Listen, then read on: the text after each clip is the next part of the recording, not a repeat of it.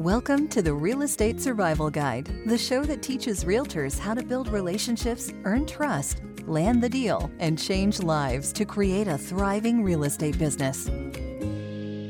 Welcome to today's episode of the Real Estate Survival Guide podcast. I'm your host, John Schickman, and I am so thankful to have you with me for today's episode. So on today's episode, we are talking about it is not all about you. So what does this mean, and why do I think it's important for us to talk about this if you want to have success in your real estate business? Well, I've recently interacted with some clients and people involved in the real estate transaction. And to be honest, some of those interactions have not always been at the most convenient time for me to interact, or it has not been a convenient way of communicating. But sometimes as a realtor, it's not going to be convenient and you have to do it anyway. And so that's what I mean when I just say it's not all about you. For us to be great realtors, we have to make it convenient for our clients, for the people we work with, for our partners, our lenders, people at the office, etc. We have to make it convenient for people to interact with us and communicate with us. I was recently interacting with a potential client who was responding to me via email. And I don't know what it was, but they did not want to get on a phone call. They did not want to get on a Zoom call. They did not want to text. They did not want any of that. They wanted to email me. And I don't know about some of you, but I hate email. And maybe it's because I'm a millennial. I really don't know why. I don't know what it is about email I don't like. I think I just get so many junk emails, and then I miss the important emails that get caught in there. And I just hate email. Now, you really can't hate email as a realtor. You kind of have to use it. It's important. We have files that get transferred via email that are classified or something like that. We use programs where clients sign paperwork digitally from their email address. And so sometimes you have to use it. But this client wanted to email me, and I don't know why they didn't want a phone call or text or anything like that, but they wanted to email me. And so I had to remind myself in that moment, John, it's not about you. It's not about what you want. It's about what works best for the client. And so I've actually been processing this over the last few months in my real estate career, because whenever I communicate with someone, whether it's another agent, someone at a settlement company, client, I really ask them what the best method of communication is, and they really appreciate that. Some people will like a phone call. Some people would like a Zoom call. Some people want you to just text them because they're busy at work. And yes, some people, unfortunately, like email. I have to know those things, and I have to care enough about the people that I interact with to ask. I need to know how other realtors, settlement companies, clients, I have to care about them and be willing to use whatever means of communication is easiest and most convenient for them. It is not about me. It's about creating a great relationship with that person on the other end so that they want to do business with me again.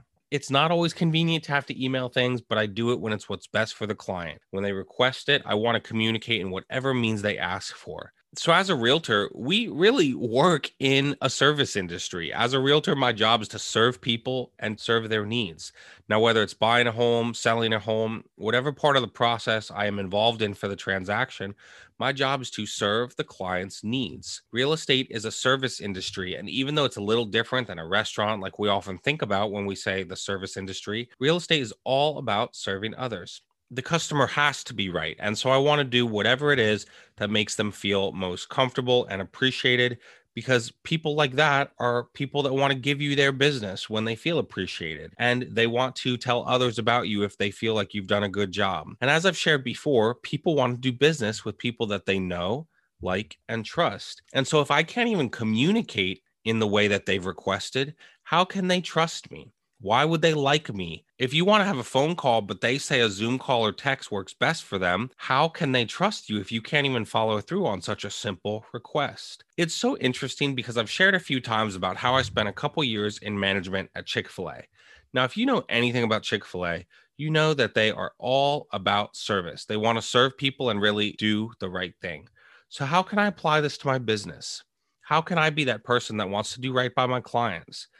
Again, it's not about you. How can you make the entire real estate transaction about your clients? How can you do exactly what they want when they want to do it? Whether it's something simple like texting or calling, or yes, emailing because it's their preferred communication method. It could be something big like they want to write an offer on a home and it has to be in by a certain time and that's not convenient for you. Obviously, you want to get that offer in because you want their offer to be in so that they potentially can get that dream home. But it could be even something simple like, yes, deciding whether you're going to text or call or email because it's their preferred method of communication. You have to do what it takes to serve your clients. It is not about you. How can I go out of my way to do whatever is best for my clients and whatever they request? And how can I serve their needs? How can I make the transaction all about them and serving them and doing what is best for them? And so I really hope this helps you. It's actually super applicable to me. I do not want to answer emails, but I just need to do that and do as much as I can to serve my client. How can you make it about your clients? Because if you can make your clients happy, you are going to have success in the real estate business. So I hope this helps you and that something you heard today can help you succeed in your business and grow. And with that, I will see you on the next episode. Thanks for listening to the Real Estate Survival Guide. If you enjoyed this episode, we would appreciate it if you'd leave us a review on iTunes. It helps others discover the show. If you know of anyone who would benefit from these messages, please spread the word. For more, you can visit us at therealestatesurvivalguide.com. Thank you so much, and we will see you on the next episode. Until then, keep putting in the effort. If you put in the effort, you'll be an amazing realtor.